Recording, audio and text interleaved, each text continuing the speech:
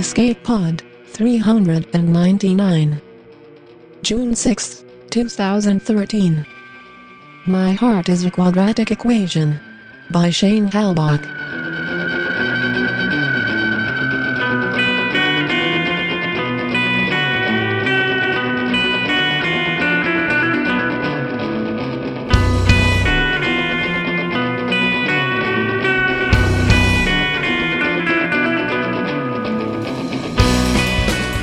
Hello and welcome to Escape Pod, your weekly science fiction podcast. I'm your editor, Norm Sherman. This week we bring you My Heart is a Quadratic Equation by Shane Halbach. Shane lives in Chicago with his wife, 2 kids, and 1 nuisance cat, where he writes software by day and avoids writing stories by night. He's a knitter, blogger, guitar player, and budding accordionista, as well as a board and card game enthusiast. He can be found online at shanehalbach.com.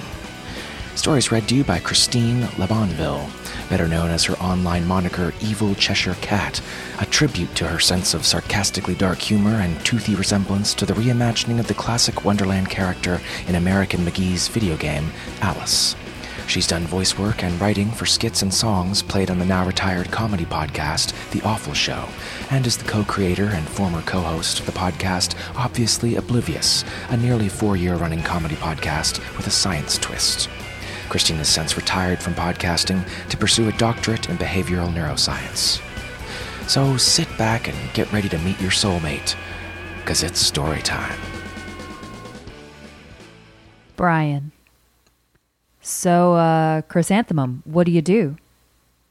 Science. You know, science stuff. I'm a scientist. That's not very specific. Well, it's kind of hard to explain, said Chrysanthemum. In words you'd understand, she added to herself. She used the lull in the conversation to take a pen out of her pocket. Idly, she doodled the inside of a hydrogen-powered rocket on a spare cocktail napkin. It was a nice restaurant, she'd give him that. He'd even ordered wine. Big spender. She added an extra fin to her schematic for stability. He broke the silence. Chrysanthemum is an unusual name. The chrysanthemum is in the Astraceae family and has been cultivated in Japan for over 2,000 years. Brian coughed and looked down at the table, quiet once more. Turn off the mouth, she thought. This is not how normal people talk. She stole quick glances at him, her eyes flicking back and forth between his face and the pen in her hand. He was clean-cut, with short brown hair. By the way it was carefully styled, she guessed he didn't keep it short for the convenience, the way she kept her own black hair short. He was taller than she was, but then she was petite. His nose was a bit on the large side, but at least he seemed nice. It would probably be an adequate genetic pairing if she didn't mind inane small talk. He took a breath and waded in again. Have you always lived in the city? Yes, she replied glumly. This is intolerable. How do people do this? This time the silence stretched on and on, like time in a black hole as it approached singularity. Her mind groped for something to say. I've created a nuclear-based energy weapon, she blurted out. Brian raised his hand. Check, please. Chris, honey, you just need to relax a little bit. Let things happen naturally. Mother, you know I hate it when you call me that. And I'm trying. You're a smart, capable young lady who can do anything if she puts her mind to it, but you're certainly not going to find someone in those petri dishes of yours. Don't I know it, thought Chrysanthemum. A small change in one gene has unintended consequences throughout the entire genome. Perhaps if I could just understand the structure of the... Don't let it bother you, sweetie. If at first you don't succeed, try again. Listen, let's just drop it. How's father? He's wonderful, dear. The folks at Sunny Outlook are just so good to him. Listen, remember that time you shut off the power grid for half the state? Anyway, my point is, you were always so good with computers. Have you tried an internet dating service? Chrysanthemum pushed up her glasses and rubbed the bridge of her nose. Chet. And the lady will have the lobster. Chet snapped shut his menu and handed it to the waiter without looking at him. He smiled smugly at Chrysanthemum and pretended to check the time to best expose his expensive watch. I never thought I'd wish I was allergic to shellfish, thought Chrysanthemum gloomily. So, Chris, it's chrysanthemum, she interrupted. His perfect teeth glinted. Indeed. So what is it that you do again? You're a secretary or something? Nurse? Chrysanthemum ground her teeth. I perform scientific experiments to gain insights into theories which I use to create devices to upset the current world order, by which I plan to create an opportunity wherein I can seize control. Agreed Chet, checking his phone for texts. He's despicable, Chrysanthemum thought. Despicable and gorgeous. He'd get nowhere without that pretty face. I ought to replace it for him to teach him a lesson, although it would be a disservice to the eyes of women everywhere. I have a mind control device, she blurted out. All women do, Chet said, and grinned at her suggestively. You took him home with you? Look, Mother, a woman has needs. In this case, I needed a brain for my robot. Not that he provided much of one. Oh, honey, I am so happy for you. Do you think this could work out? Mom, I just told you the guy was a jerk. Don't say that, honey. There are redeeming qualities in everyone once you get to know them. Not this guy. I have him right here if you want to talk to him. I just have to hook up his voice circuits. It's probably a little too early for me to talk to him. Now listen, take things slow. You don't want to scare him off. Chet, 2.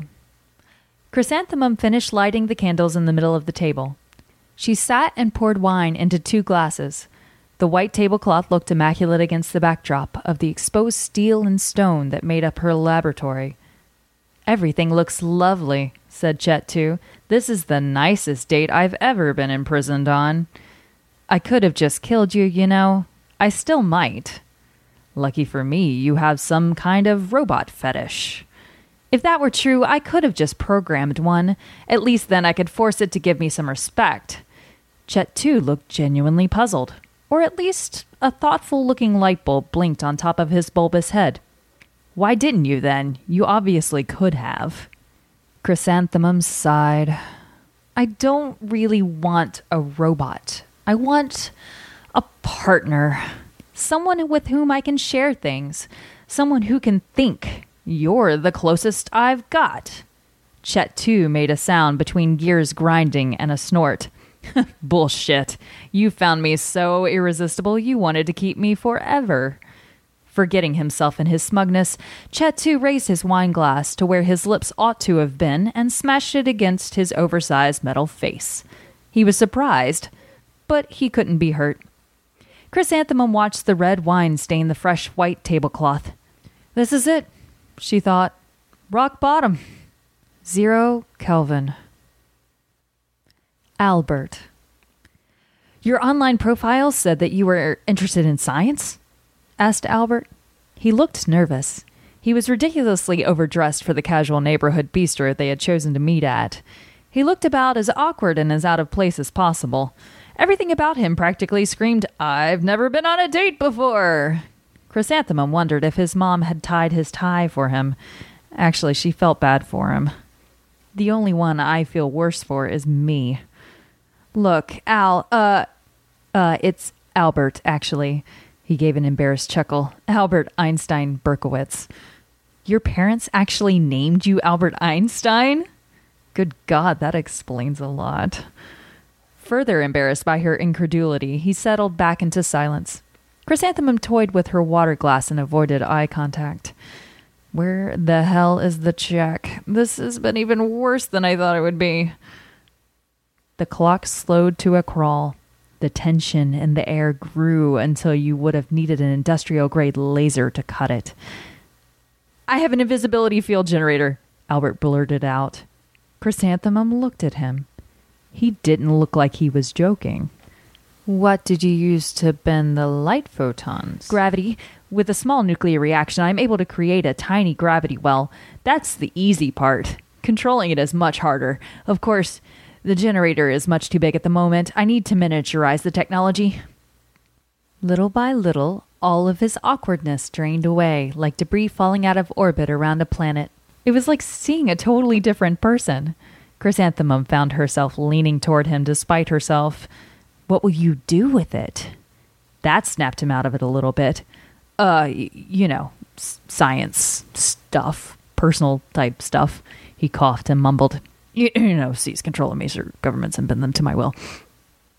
That's not the worst idea I've ever heard. That inner fire was back on, shining out of his eyes. The politicians, they just get it so wrong sometimes. A single authority could affect so much change. Chrysanthemum broke in. The world is a terrible place. You'd be mad not to want to rule it. They were both leaning in across the tiny two-person table, their fingers touching. The rest of the restaurant was but a memory. Albert smiled appreciatively. "You really get it, don't you? Most people misunderstand me sometimes. I don't give the correct first impression. Like when you're 5 and you see a Rubik's Cube for the first time and you think it looks hard." Chrysanthemum covered his hands with hers and whispered seductively, "I solved it at 3. Albert gulped and looked around frantically for the waiter. Not seeing him, they threw down some cash and they both stood. Chrysanthemum slid her hand into his, leaned close, and whispered, "Your lair or mine." All over the city, scores of people dropped what they were doing and walked as one into the street. They trod on dropped groceries and packages and stepped around cars abandoned by their owners, the doors ajar, the motors running. They began to walk toward City Hall. Overhead, Chet 6 screamed by, jets of flame shooting from his jetpack. Lasers lanced from his forearms, slicing a squad car neatly in two. Chrysanthemum and Albert monitored it all from a floating silver ship high above the city. The ship was an enormous dome as tall as a 3-story building. Nobody marked its presence, however, because it was completely invisible. "I love you, Albert." Albert turned to look at her from across the control room. He winked at her and blew her a kiss before turning back to the controls. His smile was like a liquid nitrogen cooling loop over her heart.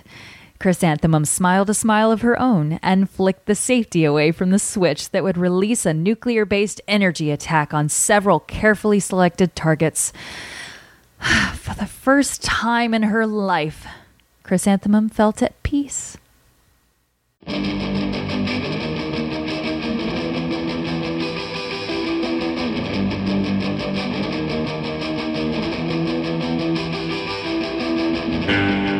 And that was our story. Hope you enjoyed. I've always thought that it would be really awesome to meet Einstein.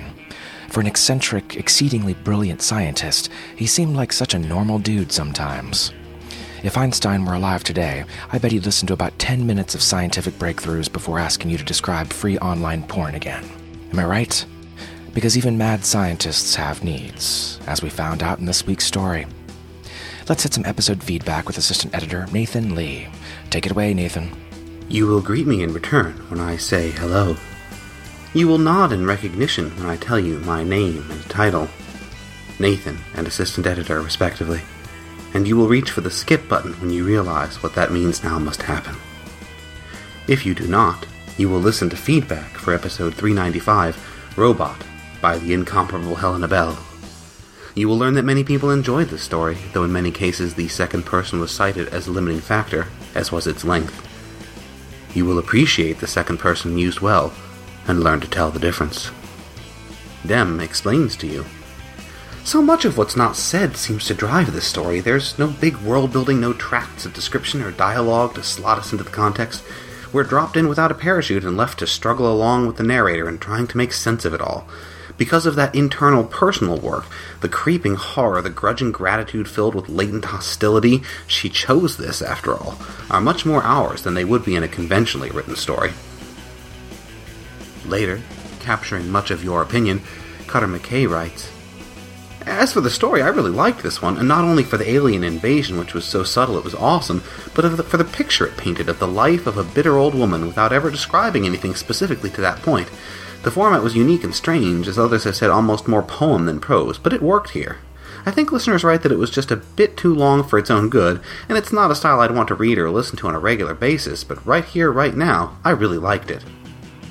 You will attend to the forums, and read them, to see Helena discuss the story herself and answer questions from the audience. You will appreciate her conviviality, and will not ask her where she gets her ideas. You will feel a mixture of regret and aching relief as you realize we have reached the end of the feedback segment. You will sense the history of all the feedback segments that have come, and the weight of those still ahead. You will... Stop! You will stop that! Put that down! No! No! Bad robot! Bad! Water bottle! Thanks, Nathan. Alright, folks, that's our show this week. Be sure to tune in next week for Escape Pod's 400th episode. We've got a surprise lined up for you, a real doozy that you're gonna love, so be looking forward to that.